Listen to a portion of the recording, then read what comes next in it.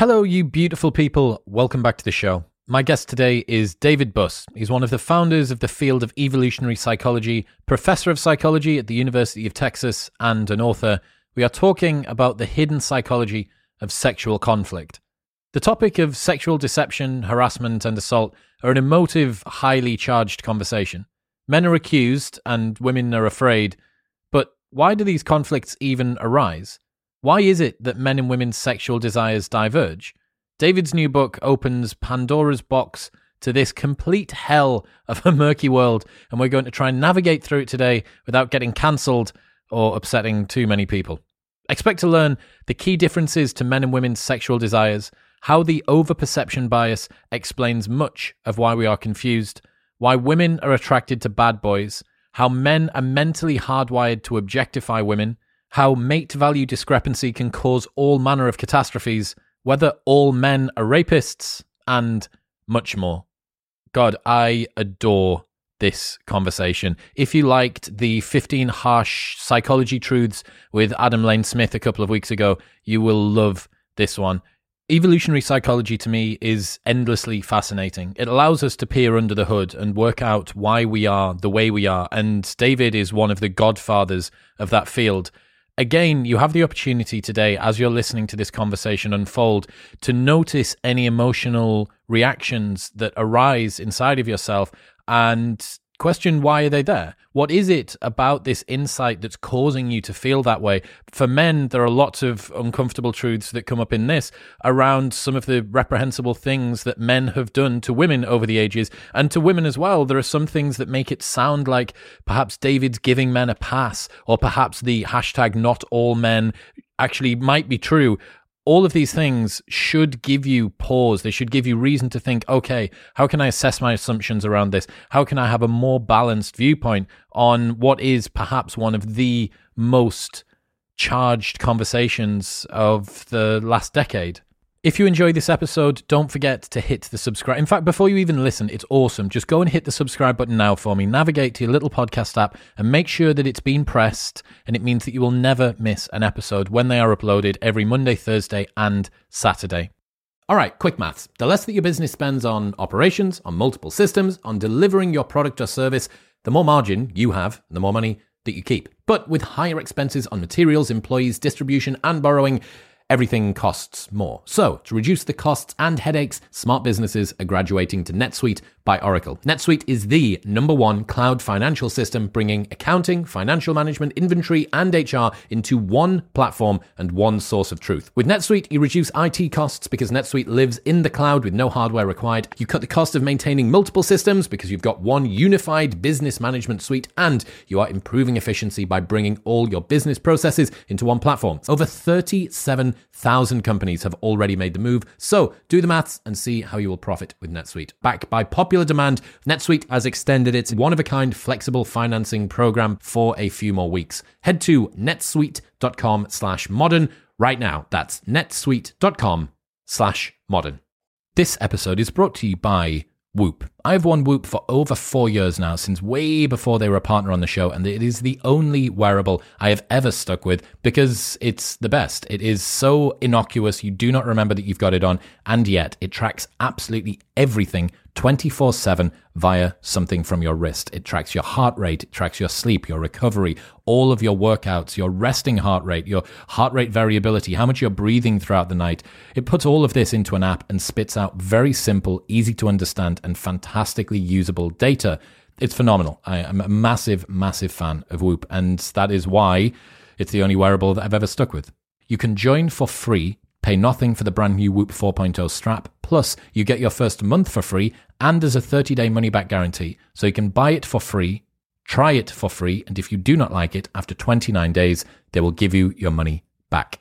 Head to join.whoop.com/modernwisdom. That's join.whoop.com/modernwisdom. This episode is brought to you by AG1. AG1 is a daily foundational nutrition supplement that supports whole body health. Even with the best diet in the world, it is hard to make sure that you get everything that you need, and through a science-driven formulation of vitamins, probiotics, and whole food sourced nutrients, AG1 delivers comprehensive support for the brain, gut, and immune system. This is why Joe Rogan and Lex Fridman and Dr. Andrew Huberman and Tim Ferriss are all massive fans. They have tried every other product out there, like I have, and this is by far the best one available. Since 2010, AG1 have improved the formula 52 times in the pursuit of making the best foundational nutrition supplement possible through high quality ingredients and rigorous standards. Also, there's a 90-day money-back guarantee, so you can buy it and try it for 89 days, and if you don't like it, they'll just give you your money back. Head to drinkag1.com/modernwisdom for that 90-day money-back guarantee, a year's free supply, vitamin D, 5 free travel packs, and more. That's drinkag1.com/modernwisdom. Now, please give it up for the wise and wonderful David Buss.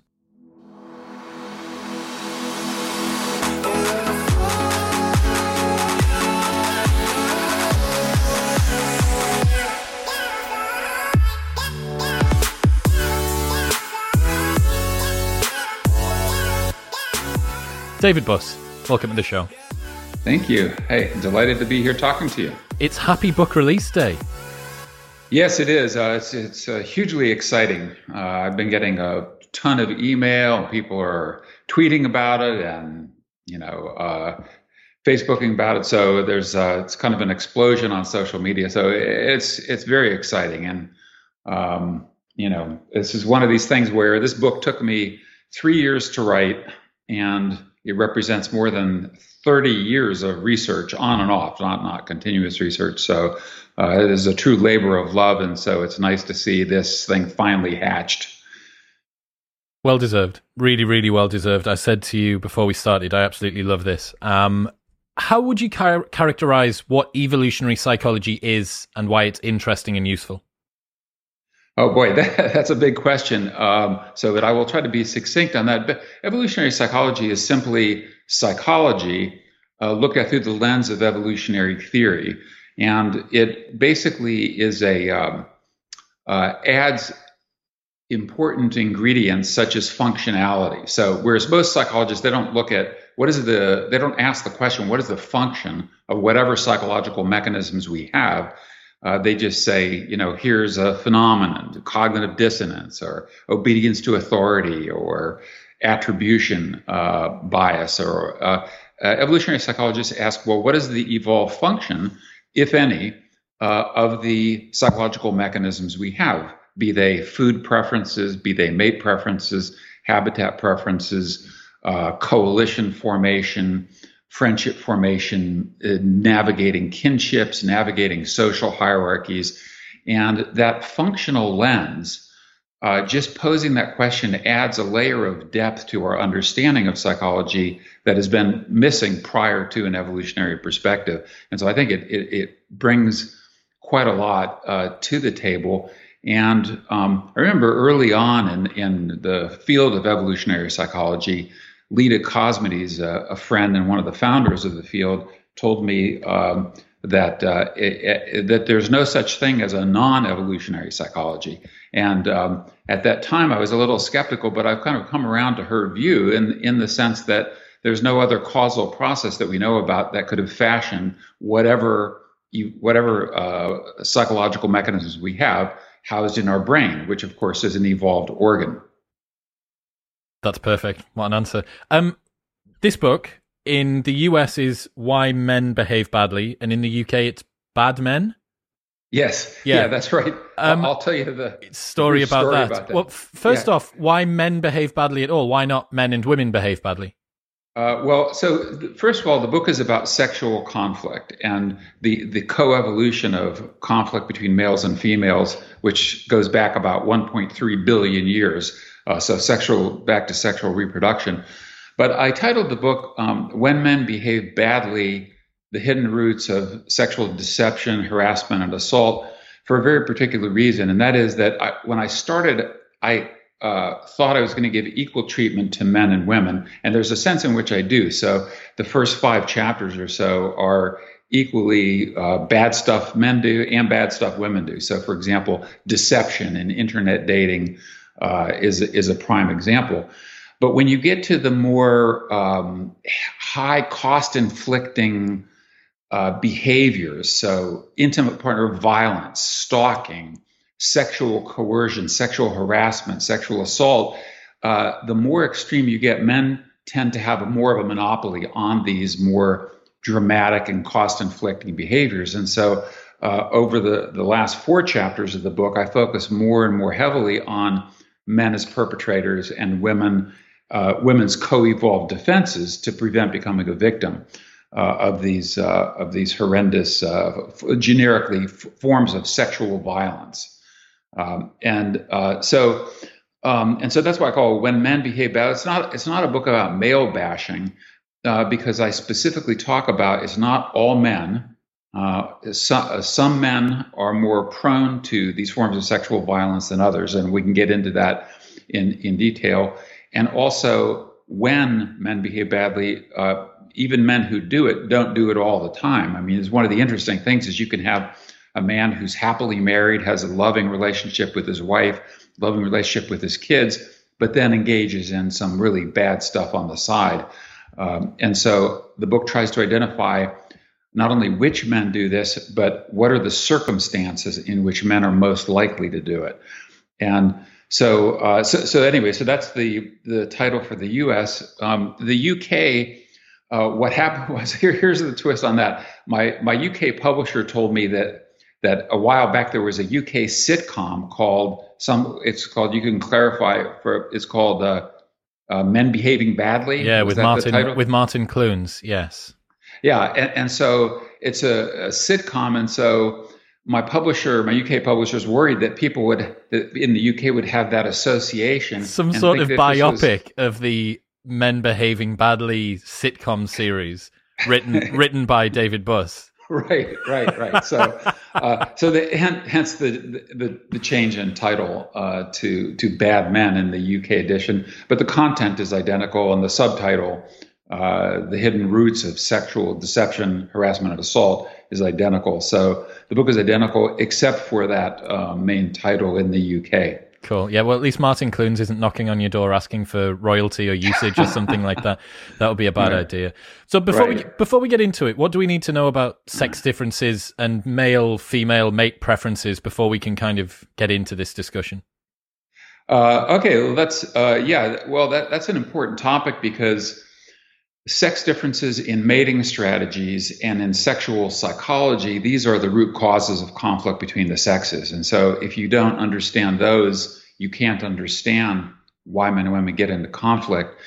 And this is in the context of, this is kind of surprising to me in the broader field of psychology. And that is that in psychology, we have a replication crisis, which you and your listeners probably are familiar with, but these sex differences are among the most robust and replicable findings in the entire field of psychology. While everyone else is having a crisis, these are replicable, and they're solid, and they're not trivial in magnitude either. So to get into just a few of them, a key critical one is sex differences in desire for sexual variety. And what I mean is the sex differences in desire for a variety of sex partners. And so this is measured in many different ways. So how many sex partners would you ideally like to have over the next year, 5 years, 10 years? Men say, over the lifespan, men say about 18 sex partners would be about right. Women say 4 to 5. Many just say 1. Sexual fantasy is studies of sexual fantasy, another indication. So how often do you have sexual fantasies, and about whom do you have sexual fantasies? And men tend to have sexual fantasies about a wider variety of different women if they're heterosexual, and they also do more partner switching during the course of a single sexual fantasy episode. So just to give you one example, so in studies of sexual fantasy, one man said, my fantasy is I'm the mayor of the town, so high status, and all the women down Main Street have no clothes on. And every day I get up and I stroll down Main Street and decide which woman I want to have sex with that day. Inverse. It's like an inverse of the emperor has no clothes. It's like the townspeople have no clothes, and they're all female. Right, and they're all female. So that's just kind of an illustration, and And then there's like how often you think about sex, how often do you fantasize about sex with a woman who just passes you on the street. If you've known a person for a particular length of time and find them attractive, how much time would elapse before you were willing to have sex with them? And for men, it's close to zero, 1 second. And women typically need a lot more information. So there are many different sources of evidence that all converge on this key sex difference in desire for sexual variety. And this is one of the things that, now, of course, one of the things that you were kind enough to ask about evolutionary psychology, one of the things that evolutionary psychology does is it distinguishes between underlying psychology and its expression in manifest behavior. And so many men have these desires, but they don't just act on them. So fortunately, this would be disastrous if men just walked down the street and had a desire for sex with a woman and just like lunged. That would be total disaster and chaos.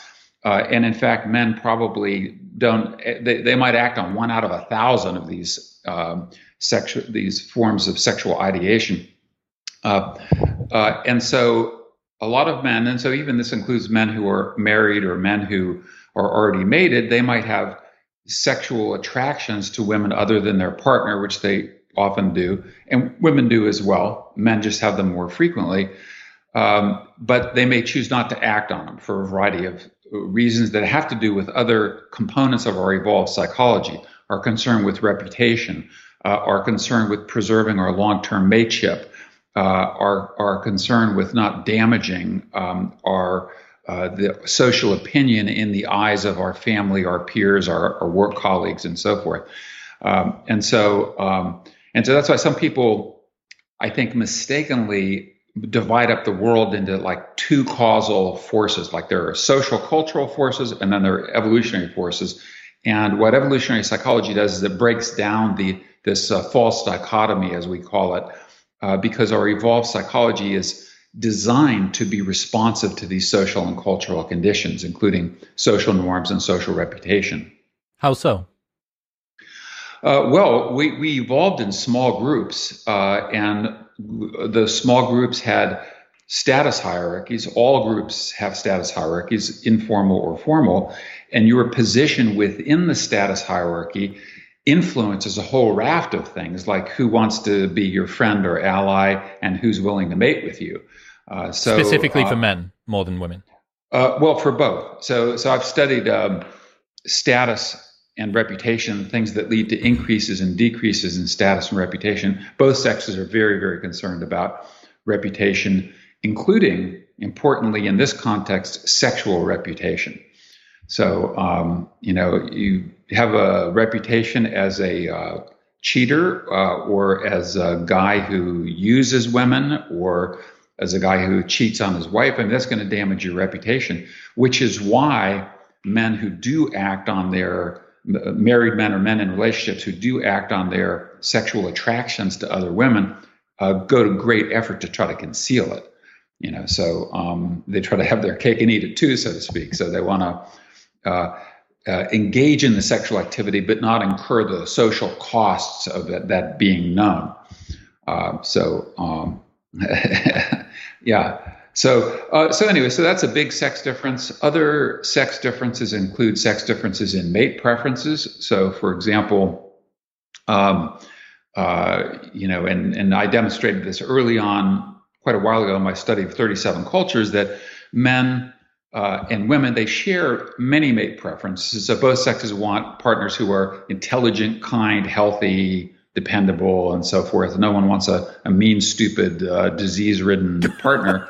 But there are some sex differences that are universal, and men tend to prioritize relative youth and physical appearance, physical attractiveness in potential mates.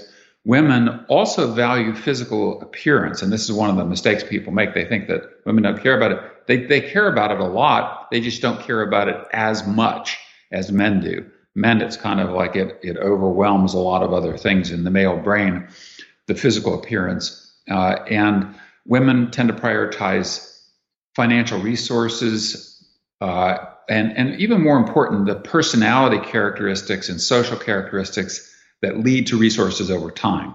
So things like, is the man ambitious? Does he have drive? Does he have goals? Or is he, sitting around playing video games all day and, eating Cheetos and drinking beer, which is perfectly okay.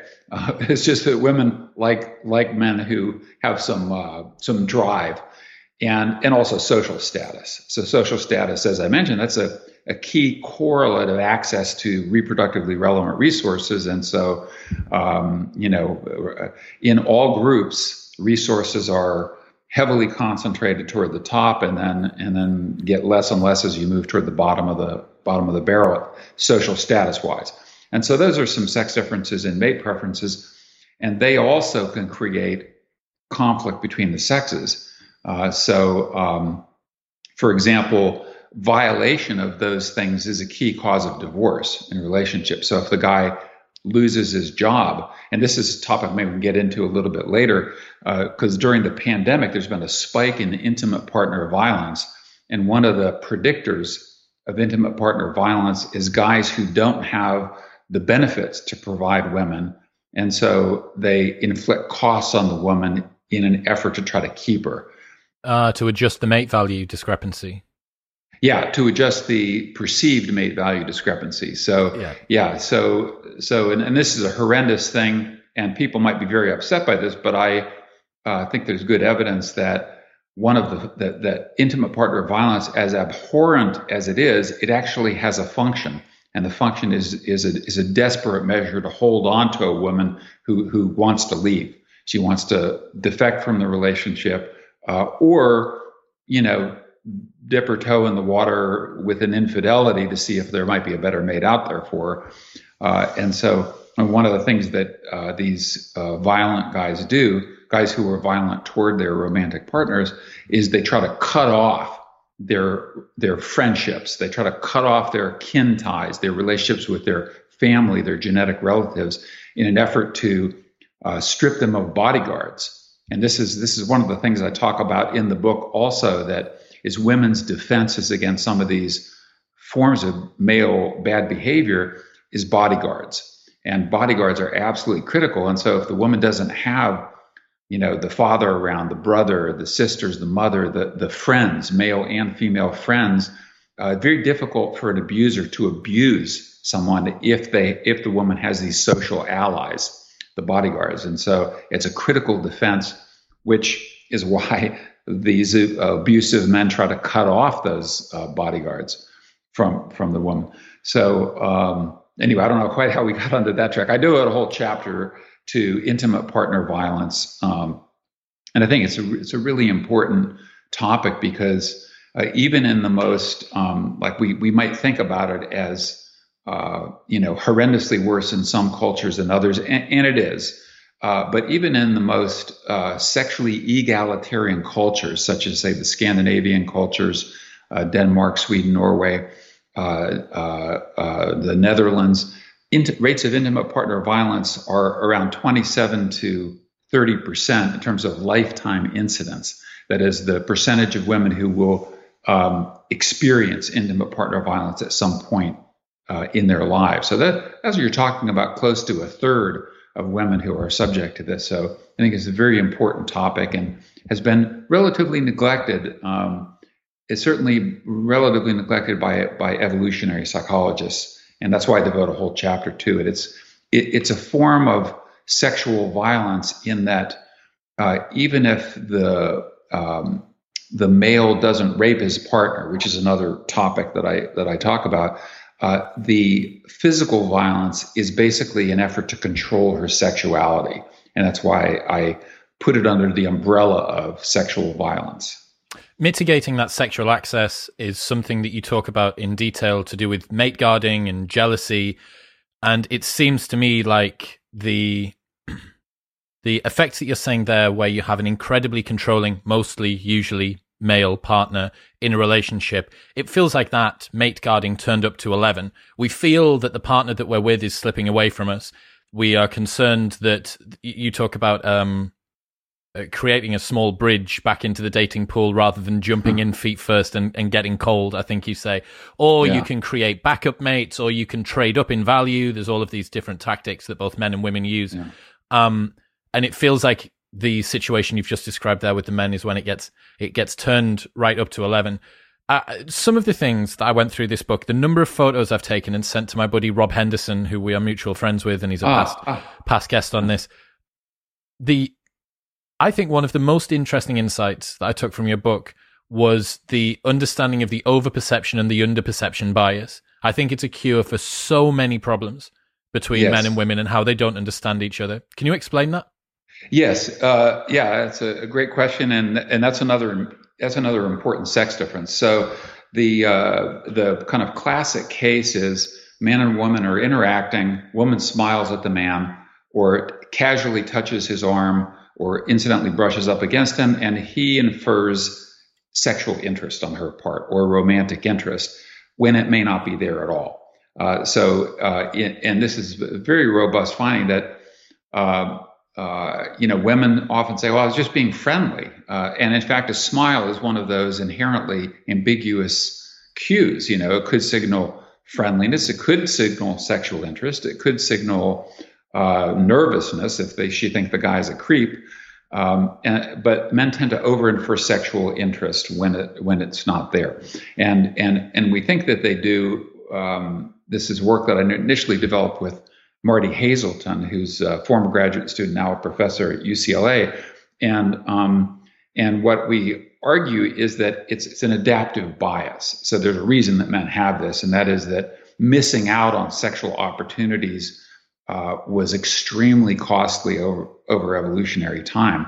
And so men have this kind of an over-perception bias to err on the side of not missing out on anything, even if it results in many false alarms. It turns out, no, the woman's not interested. Although we also argue, and this is an interesting thing, that the fact that they think she's interested could actually be functional in converting her from initially uninterested to being interested. Because it encourages behavior in the male, which is more likely to signal that he is interested, which can cause reciprocal interest from the female.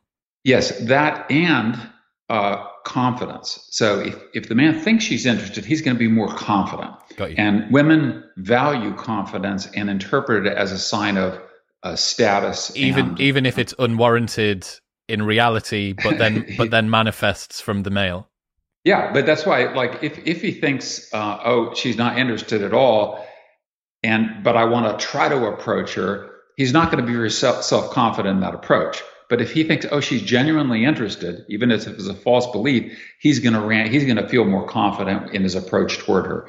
And then on the flip side, we also found, and this is work that I did with Karen Perilou, another former student, now a professor. And what we did a kind of like a speed dating paradigm in our lab where we brought men and women into the lab and had them interact with each other. And then afterwards say, do you think this person was sexually interested in you? How interested are you in them, et cetera? Then kind of rotate. And what we found is that women underperceived men's sexual interest. That is, women thought, no, he's not interested in me, when in fact the guys are saying, yes, I'm very interested in her. And so they tended to underperceive. Now, this is an interesting thing. This was the first time that's ever been documented. And we have a couple hypotheses about why that's the case. So one is that men who are genuinely sexually interested try to eliminate expressing the sexual components of their interest because, in fact, it backfires. So, and we know this, and there are studies that have documented this. I did one in my lab as well, where the more overtly sexual the approach, the less effective it is. So men, in essence, feign genuine interest, long-term interest, caring about what she thinks, how she feels, and so forth, and disguise any sexual interest at all. And so it may be that women are sort of, well, he displayed no cues of sexual interest, so I don't think he's interested. And the guys are saying, yes, I've been thinking about her constantly. But what this does, though, is this, especially the male sexual overperception bias results in sexual conflict, because what it means is that guys are hitting on women and approaching women who are genuinely not interested. And so that creates this a problem, especially in the workplace. But let's talk about the workplace, for example, in that he thinks she's interested in him. So he approaches her, and she is in a work context. So she might be a coworker. The guy who's approaching her might be her boss. And so she has to deflect this sexual attention in a way that doesn't cause resentment on the part of the guy. Because if it's a coworker or a boss, they can do reputational damage to her. They can not give her promotions. They can undermine her in various ways. And so women do things like, I can't go out with you. I have a boyfriend, or I can't go out with you. I'm seeing my girlfriends for a glass of wine tonight. And so they try to deflect it rather than saying, look, I don't find you attractive at all. I'm not interested at all. Please don't ever ask me again for anything. They can't do that. So they try to basically what sometimes is called a soft rejection. So, but it puts women in this really difficult dilemma, because then sometimes the guys come back and say, well, get rid of your boyfriend, or is your boyfriend in town now? If not, let's go out, or you're busy tonight. How about next Wednesday?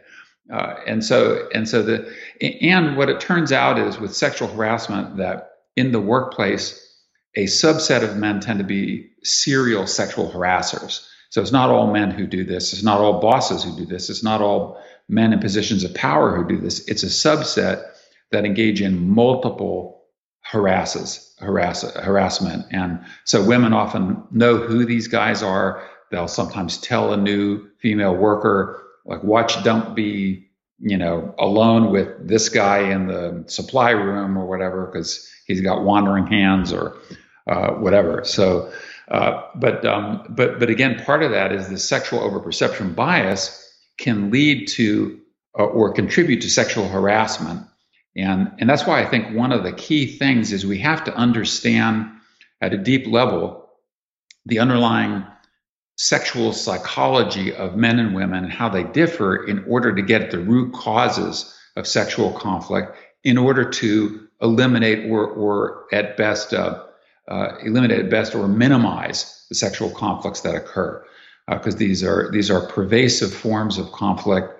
They occur in many different species, and they occur in all human cultures. And one of the things that if I could jump in, I'll stop and let you ask a question here, since I'm just kind of rambling, is and I borrowed this quote. I was reading Steve Pinker's book, one of his excellent books, and he noted that sexual violence against women is perhaps the most widespread human rights violation in the world. And the more I thought about it, the more I think that he's right. And it's one of the things I argue in this book, in that what you have is these forms of sexual conflict. They transcend culture. They transcend ethnicity. They transcend religious groups. It doesn't matter. It's like you could say an equal opportunity destroyer, if you will. And so, and it affects half of the population who are women, and it affects even more than that. So it affects all those who are primary victims of sexual harassment, assault, intimate partner violence, partner rape, or stalking. And in addition, it affects all those women who have to engage in defensive maneuvers to avoid becoming a victim. So women, sometimes they can't go out at night, or they can't go out at night alone, or they have to take various precautions and do things to prevent becoming a victim. So there's the primary victims who are victims, and then there's the secondary victims, and then there are all the people who care deeply about the women who are victims. So the the partners, the fathers, the brothers, the mothers, the sisters, the female friends, the male friends, who all care about this, and then they are also traumatized by their loved one being sexually abused in one of these ways, and so that's why I say the most widespread human rights violation is sexual violence toward women, and getting back to the evolutionary angle on it. So we have it basically violates freedom of sexual choice. So we have, at least in most Western cultures, we have freedom of speech, we have freedom of the press, we have freedom of peaceable assembly. We have these freedoms that are granted to us. But one of the freedoms that I think should be an international human right is freedom of sexual choice. It's basically Darwin, 1871, who, with his theory of sexual selection, where he observed that throughout the animal kingdom, females tended to be more discriminating or choosy or discerning about who they had sex with, who they mated with. And that's why women have adaptations to avoid that, bypassing female choice, and adaptations to be extremely upset about attempts or enactments of that violation, more upsetting than anything else. So more upsetting than just purely physical violence or other forms of violence. So so this is something that everybody should care about. And one of the goals of my book, and this is perhaps revealing of my arrogance or former arrogance, throughout my career, I've always kind of fancied myself as a basic researcher. Like I'm a pure scientist. I just study not human applying nature. Stuff. Yeah, not applying stuff. But then I realized as I was writing this book that this is tremendously important information to reducing sexual violence and reducing these abhorrent costs that are inflicted on women. And so I've become more applied, and I think that this information is extremely useful in reducing the harms that are inflicted on women as a result of male sexual psychology. So anyway, this is a long-winded diatribe there, but so I'll let me pause and let you ask a question or make a comment. Well, I think so much of what you've gone through, and reading the book, I have to confess, and this will be the same for a lot of men that read it, it's uncomfortable as a man to read the book. I think that you do a good job of easing us in and explaining the lay of the land with what is, to begin with, a relatively sort of balanced viewpoint. But as you say, as we get towards the more extreme ends of sexual violence, there simply isn't the research and presumably aren't the data to underpin the research of women doing it to men. There are certain occurrences that happen, but when you get to the extreme ends, when you get to the rape, when you get to the violence, the intimate partner violence and the stalking and stuff like that, it is disproportionately caused by men. And it's very difficult as someone who hasn't done that to read it and think, well, this isn't me. And then when we see overbearing and overstepping acts coming from the women's empowerment movement that again blame men for toxic masculinity and for the patriarchy being it is difficult to read. And yet at the same time, learning something like the underperception and the overperception bias helps me to understand not only the dynamic generally of the mating world, but it also helps me to understand other men that aren't me and myself. Yes. So I think that's something that is super important. Yes, the insights that you have around evolutionary psychology and how they inform our understanding of sexual conflict can help women to understand the risks, to get past them if it has occurred, and to also deal with them sort of during the process as well if they are occurring. But I think it also helps men. If men understand the fact that the woman is probably less interested in you than she seems, and that you to her seem less interested than you seem.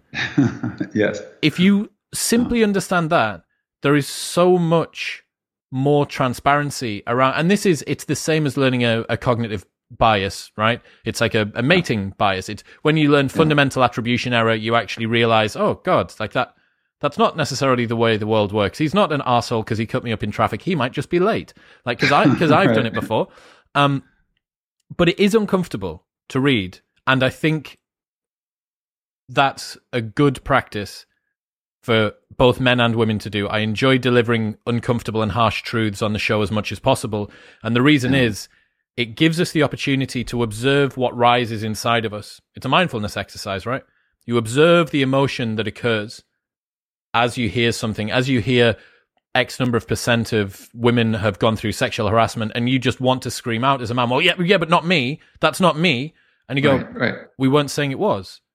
Right. And that's the compulsion, that knee-jerk reaction, because for a lot of most recent popular culture, there has been a lot of finger-pointing. And given the stats, that makes sense. But also the indignation of a huge swath of men is also understandable. But only with the data and the understanding can we actually work out why that's the case. Yes, I think that's very eloquently put.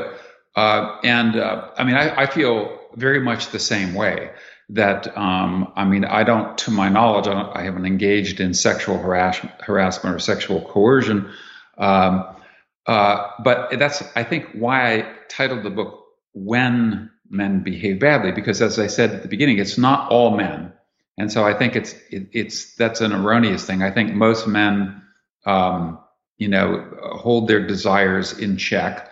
For a variety of reasons that we talked about, but some men don't, and it's the some men that are really a danger, not just to women but also to men, in the form that you just alluded to, which is that men get a bad rap and get blamed for things sort of as a generic half of the species when that's not appropriate, because.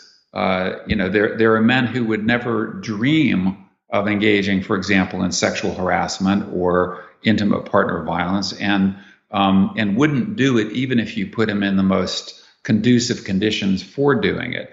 That's why some of these stable personality characteristics are critical. So in the book, for example, I talk about the dark triad as being critical. So the dark triad is a constellation of personality traits that is narcissism, psychopathy, and Machiavellianism. Narcissism being characterized, a hallmark is a sense of entitlement. So high narcissist guys, they think that they're great. They think they're entitled to more than their fair share, a bigger slice of the pie, and so they overestimate their brilliance and attractiveness. They think they're hot, but they're not. Or at least they're not, on average, more attractive than people lower on narcissism. Psychopathy is basically the empathy circuit that most normal humans have is severed. So these guys, a dog gets run over by a car and they laugh. They have no empathy for animals or other humans. That's why I actually have some litmus tests for diagnosing some of these things. So ask a guy how he feels about pets. Dogs or cats or whatever, or watch him interact with them, or watch him interact with a child, or watch how he treats waiters and waitresses. That's another indication, So, and then Machiavellianism is basically people who pursue an exploitative social strategy. So these are people who sometimes come off as cooperators and then defect and cheat. They view other people as instruments or pawns to be manipulated and toyed with and moved around to like chess pieces so that they can obtain maximal benefit with least effort. And so this constellation, this dark triad, especially when you combine it with a short-term mating strategy, these guys are most likely to engage in these bad forms of behavior like sexual harassment, sexual coercion. So it is a subset of guys, and as I mentioned, it's a subset of guys who are doing the harassing that are, and this is why also I think your point is a good one, that men and women need to be aware of these things. So there are these biases in cross-sex mind reading that if we understand them, we can make appropriate corrections, as you most eloquently put it. Why are women attracted to bad boys then? If you have this particular dark triad of traits, why do women get attracted towards those sort of guys? Well, often, there are two things. So one is that they do often have characteristics that women do find attractive in mates. So these guys are often very self-confident. Okay, if you're high on narcissism, you think you're great, and you think everyone else should think you're great.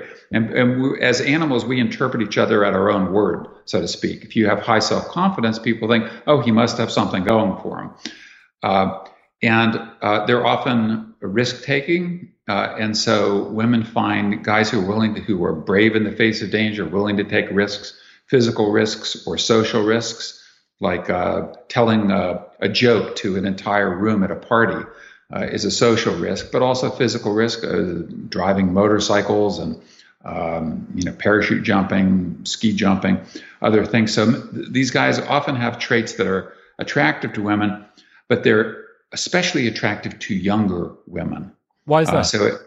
I think part of it is inexperience. So these guys, the high dark triad guys, are disastrous as long-term mates, but they can be sometimes very exciting as short-term mates. And sometimes, younger women they're new in the mating market. They engage in experimentation, some sexual experimentation, mate switching and so forth. As they mature and get some more experience, they want to settle down, typically, not always, but typically, into a long-term committed mateship. And these guys, the high dark triad guys, can be very exciting as short-term mates, but disastrous as long-term mates. And presumably the young women will have found that out, and you only probably learn that lesson a few times before you think, yes, there's a pattern occurring here. Yes, exactly. Why wouldn't that have managed to become adaptive? Why hasn't that evolved? Why aren't all women sort of born with that? Is it just that if it is a short-term mating strategy, then it probably would be adaptive because he's got excess fitness and excess reputation, therefore good genes, sexy son hypothesis, etc.? Yeah, possibly. That's one hypothesis about it. Another is that we live in this is under the rubric of evolutionary mismatches. We live in a pretty bizarre modern world that is very different from the world in which we evolved. So we evolved in small groups where you would have had perhaps exposure to a few dozen potential mates in your entire lifespan. And in the modern world, we have access to thousands or millions of potential mates in large cities or through internet dating. And so these men also can engage in behavior and escape the reputational consequences that would have occurred ancestrally. So in small group living, everybody knows everyone else, and you start doing bad stuff like abusing women, you're going to get a reputation. They're going to either kill you or ostracize you from the group. In the modern environment, we don't have that. So internet dating, you're meeting total strangers. You don't know who their social group is. You don't know what their reputation is. So with large urban settings and also geographic mobility, these guys can escape what formerly would have been reputational damage, which would have been extremely costly. It's like a sexual snake oil salesman proverbially moving from town to town, but it's just from girl to girl. Yeah. I don't know if you're aware of this, but there is a subsection of the Meninism world, or the red pill movement world for men's rights, actively working to create dark triad traits. So they coach men on how to develop the dark triad traits. It's something which is actually aspirational. I'll send you some articles once we're done. It is a fascinating corner of the internet. And some of the stuff that these guys write about, these bloggers, they're incredibly proficient writers, very, very erudite, incredibly articulate. And some of the things that they talk about are fantastic bits of advice for men. And then some of the other parts talk about how to cultivate. There's entire series of how to cultivate your dark triad personality, because presumably from their side, my theory is that these are often men who've either had no success with women or have had success with women and then been scorned, and their strategy to now deal with the inevitable or perceived inevitable pain of the dating market is to never care, is to develop that lack of empathy, is to see people as tools to be used, so on and so forth. So it almost becomes a defensive strategy that they can wrap around themselves, and then also to create this bravado, this excess fitness, which doesn't actually signal excess fitness, this excess reputation, which doesn't actually signal excess reputation, and to use that because they know they will get the success with the women from that, plus they will inoculate themselves by never caring, by not having the empathy, they can never be hurt. And yeah, it's a wow, that's frightening, terrifying, and yet for short-term mating strategies, successful.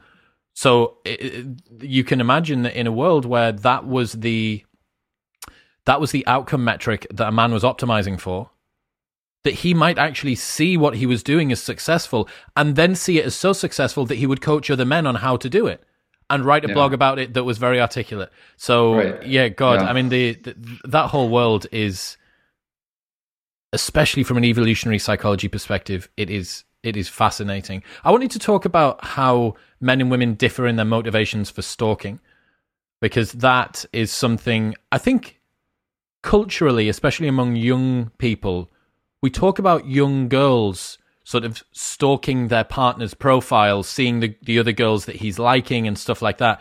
But you mean something a little bit different here. You don't just mean kind of distance mate guarding and kind of checking up on jealousy stuff. You mean something a little bit more intense.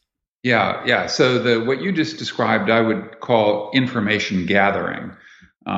Stalking, when I talk about stalking, I'm really referring to criminal stalking.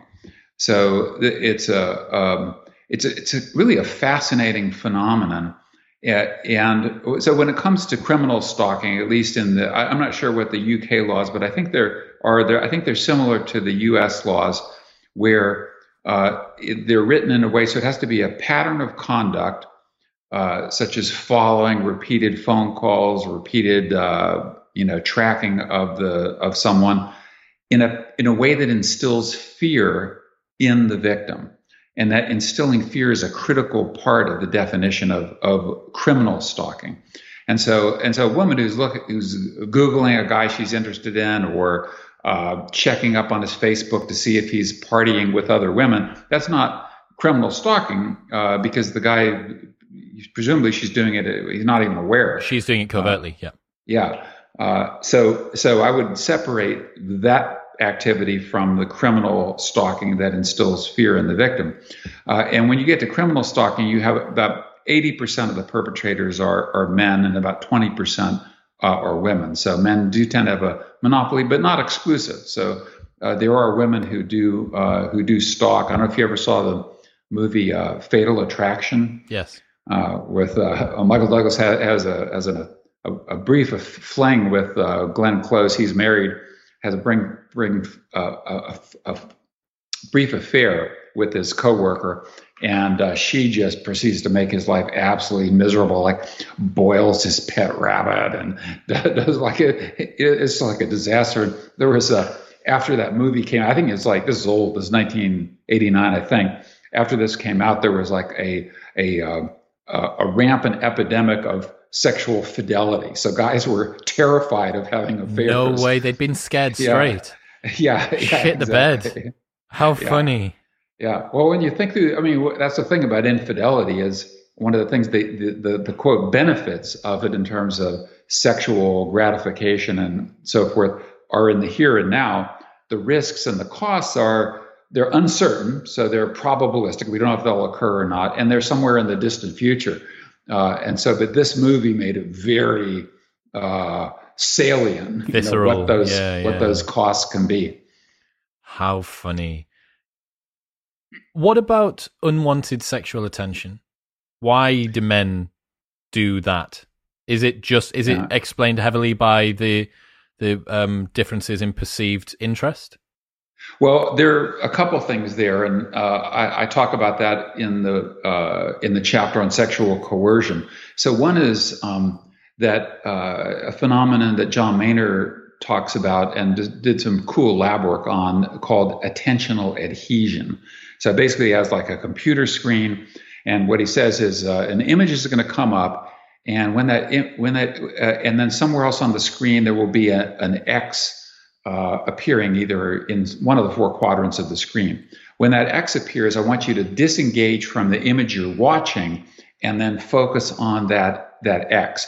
And so basically, in a nutshell, what he found is that when the image is of an attractive woman, men have trouble disengaging their attention. So they do, where is that? Finally, I'll disengage.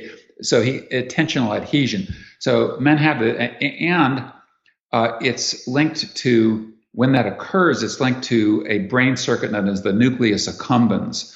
And the nucleus accumbens is one of the pleasure centers of the brain. So men literally feel pleasure from looking at attractive women. And there have been songs written about this, I'm a girl watcher, et cetera, et cetera. So men are basically, they have evolved mechanisms to attend to physically attractive women and find it very rewarding to be to look at attractive women. It's just, and now that's one of the background causal conditions for things like leering or ogling or catcalling or staring. I've talked to, like, for example, one woman told me that when in her workplace she had to tell guys they kept staring at her breasts. And she had to say, look, my eyes are here. Like she had to bring their attention away from her breasts. And so, men have these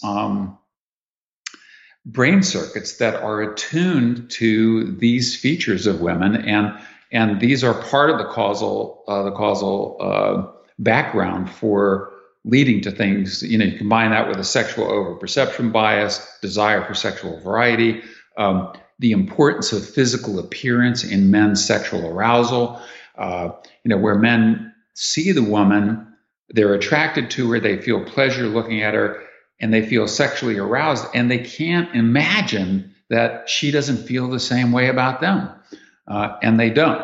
And this actually gets to another sex difference, which is absolutely fascinating, and I talk about this in the book as well, that on average, men find women more attractive than women find men.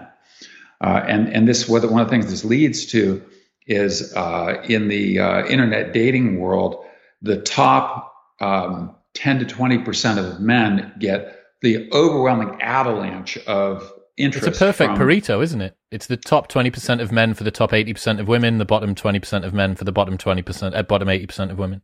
Right. But it is, yeah, exactly. But so it's fascinating. So it plays out in the internet dating world, but it's fascinating to think that, women just don't find men as attractive on average as men find women. So, and what that means is that men will find a larger array of women attractive, and that attraction is not reciprocated.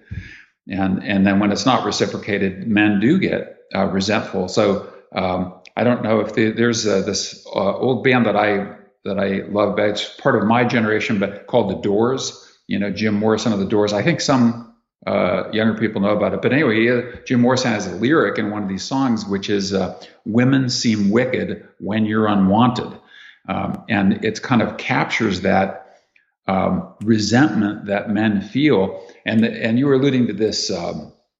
I don't know if it's a movement or with meninism and men's rights. Yeah, but there's a related one, which is the incels, acronym for involuntarily celibate, and these are men who are extremely resentful that they're attracted to women, they're sexually aroused by women, and that attraction is not reciprocated by these women, and so they're involuntarily celibate. And sometimes it shows up in extreme cases like the shooter out at Santa Barbara, the Isla Vista shooter, where he wrote in his I don't know, was it Facebook or in his diary, that said he's on this day, I'm tired, I'm going to punish all these people, because I'm tired of being, sexually rejected. Ever since I hit adolescence, I've wanted women and they don't want me, and so the incels, they even have terms for guys that women are attracted to. They call them chads, and then the women they call Stacy's. Why Stacy, I don't know. But do you know that the origin of incel actually came from a female? Huh. So the person that first posted about it was a female college student in a blog. I didn't know that. I tracked this back last year. Again, I'll find you the article for that. Yeah. So let's just kind of try and recap that men are undertaking unwanted sexual attention thing, right? So we have a proclivity. Men have a proclivity, a particular brain circuit which encourages them to look at women that are attractive or look at them in a sexual manner, which is, I guess, what would be classed as objectifying now in some sort of a way, sexualizing, objectifying them. So that's hardwired into us. Not only that, but we get a reward for it. We get some sense of pleasure, which is there to encourage us to do it. Must have been evolutionary adaptive. Again, it makes sense if there is the potential, if there's a 1% chance of having sex with this woman, you'd better be on your haunches, sort of on alert to do it, just in case.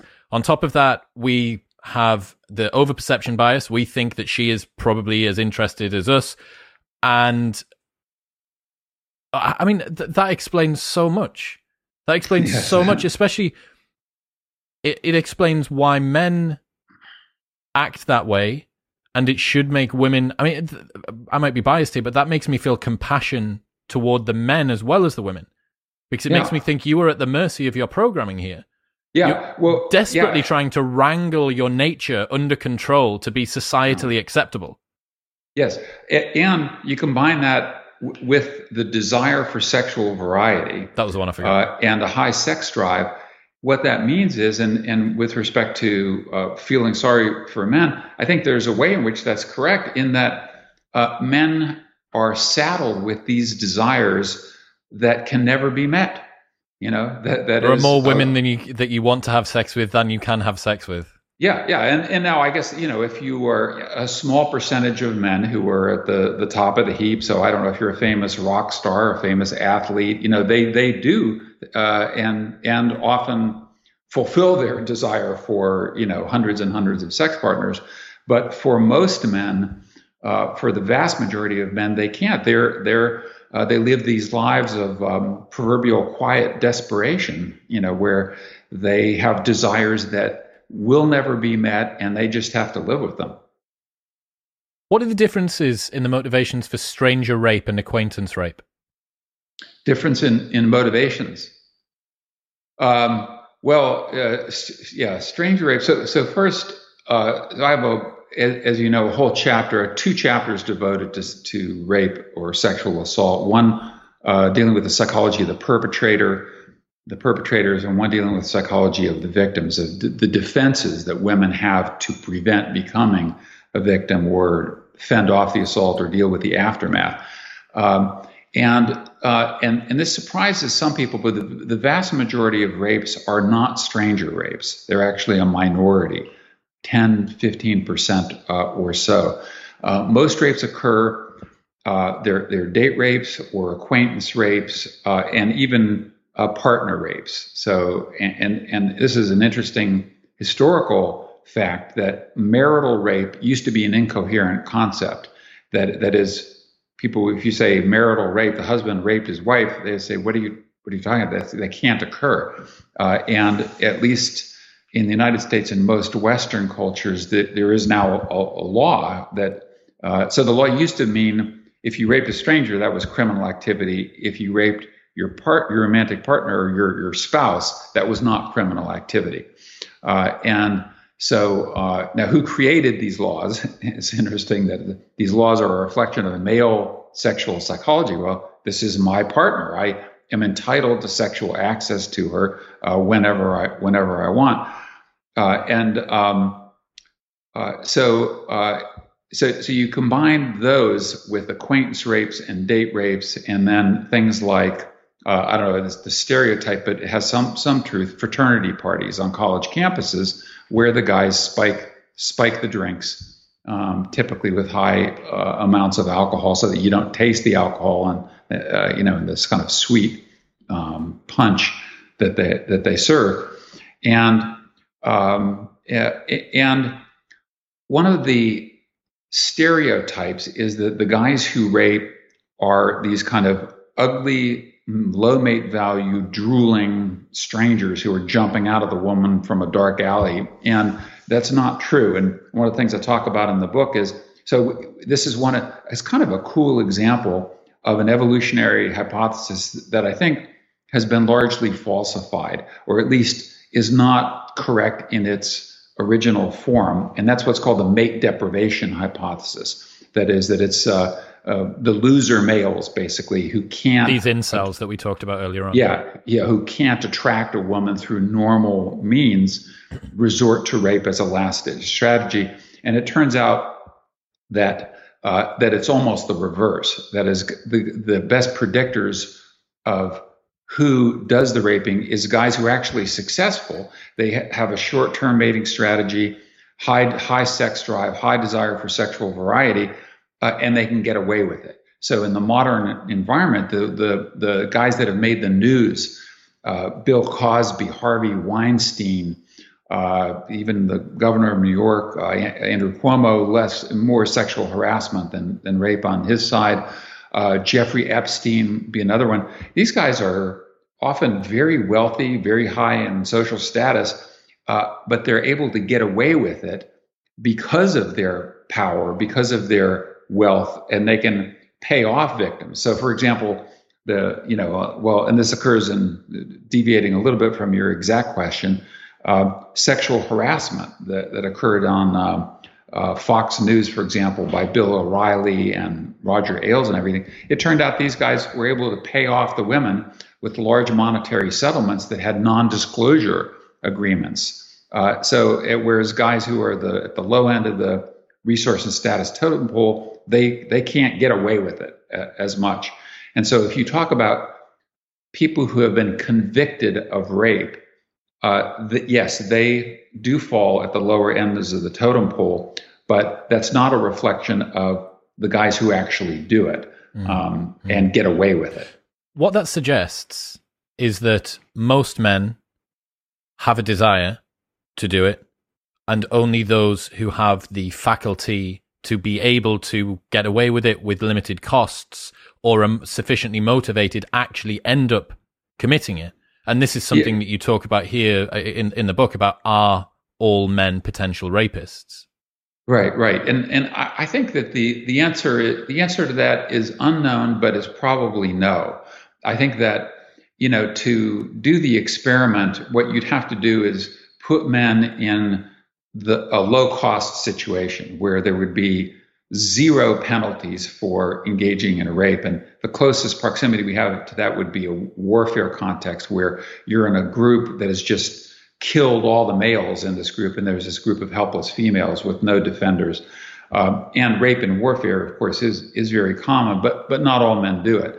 And I think that there are men, and we don't know what percentage, who would never, even under the most, quote, optimal circumstances, would never engage in rape. And I think it's, your earlier reflection that, these, when they say all men are doing these things, you say, well, no, that I'm not doing those things. And I think so. I think that the answer is no. I think that the all men, we can't say definitively. So obviously we can't do the study where we put men in these situations. So, okay, we're going to slaughter all the bodyguards of these women and put you in this no-cost situation. We obviously can't run experiments like that. But if I were in the armed services as a psychologist doing studies, I would look at, well, what are the characteristics of the men who do rape in those circumstances and characteristics of men who do not? And I think, again, the dark triad is probably going to play a big role in which men do and which men do not. How do you think men can protect themselves from enacting sexual assault of all types? I think deep knowledge of our evolved sexual psychology is key. And we covered some of these bases earlier. I think that we really have to understand that we do have this sexual overperception bias. And I'll tell you a very brief story on that. that caused me to correct my sexual overperception bias to the degree that I can. So some of these things are more easily correctable than others.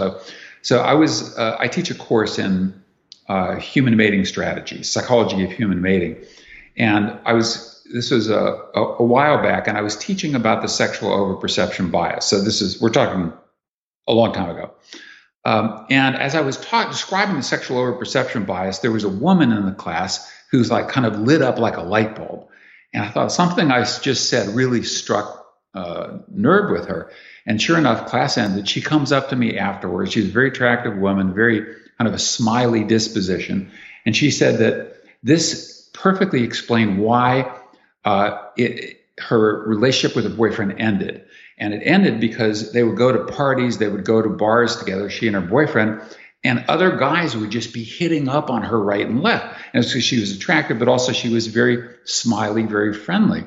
And the boyfriend was like constantly jealous. And so he couldn't take it and she couldn't take it. And here's the thing.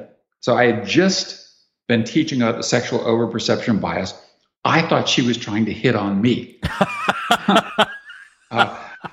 So it was like, I still, with that knowledge, had difficulty turning it off. Now, of course, then I go back to my office and then I have the metacognition that no, it was my Idiot. Sexual overperception bias. Yeah. But I think that knowledge about these things has to help to reduce conflict between the sexes, because if we're unaware, like, for example, there's also this movement now, what I call sex difference denialism. And there's this worry that somehow if we admit that there are any fundamentally evolved sex differences, then this will be disastrous and result in discrimination against women.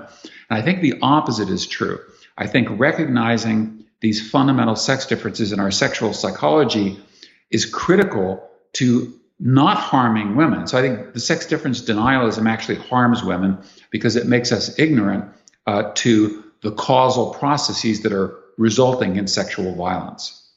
What's your opinion of the term toxic masculinity as it's used in 2021? Well, I think masculinity, there are, toxic elements to it. I think that if it's used precisely to describe those bad elements, like what I would call dark triad type elements, then it's perfectly appropriate. But I don't think that it captures all elements of masculinity. So at least, now versions of masculinity have changed across cultures and over time, but some are quite noble, sacrificing, protecting the woman, showing bravery in the face of danger, and historically even a man, providing and protecting his family.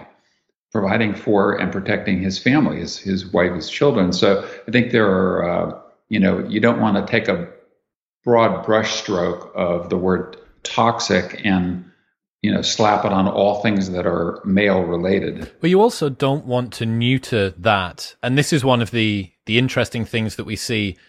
The front brain stuff, the things that we can rationalize and cerebrally come up with an understanding for, those are the ones that we can tweet about and we can have social movements about. But when it comes to the more base stuff, when it comes to things like attraction, there is not a chance in hell that the person that misuses toxic masculinity and wants to tear down the way that men are constructed would not look to date a male, if it was a female, or even a male, who wasn't higher in mate value than them and who was able to get resources. You don't want to date a shorter man, a man that's less educated, or a man that's got less money than you. So what we can do in the front of the brain and what our biology and our psychology still wants to enact are in this sort of constant battle. And I think that you're right. What we need to do is only through complete transparency can we get those two things to align and say, okay, this is how we are. This is why we act through the things that we do. And good Lord, if this book is not a very uncomfortable way to arrive at that. David, I've been looking forward to this for a very long time. I'm very, very glad that you've joined me. Either Bad Men or When Men Behaving Badly will be available on Amazon. Everybody that has been interested in this conversation should go and check it out. It's a fantastic book. I know it's your first return to solo authoring in a decade, maybe over a decade, something like that. Yeah. So I've revised some of my previous books, but this is my first new book, my first new sole authored book. Yeah, I'm very happy to get back to it. And this is, I said, this is a labor of love, and I really do hope that it helps. I hope that it helps men. I hope that it helps women, and I hope that it helps to reduce conflict between the sexes, because we have to understand each other's sexual psychology, and that applies to both women and men. So I think that's the key to reducing sexual conflict. I love it. And davidbuss.com to look at research papers and check out the rest of your stuff? Yeah, just my name. So davidbuss.com will take you right to my website. That'll have links to my books, links to my scientific articles, which can be downloaded for free, and links to other things. So right. Yeah, davidbuss.com. Just go and get this. Go and get When Men Behave Badly. When Men Behave Badly. Go and get that. Get whatever it is. It's in the show notes below. Go and buy it. David, thank you so much for today. Thank you, Chris. It's been great chatting with you. It's been a lot of fun.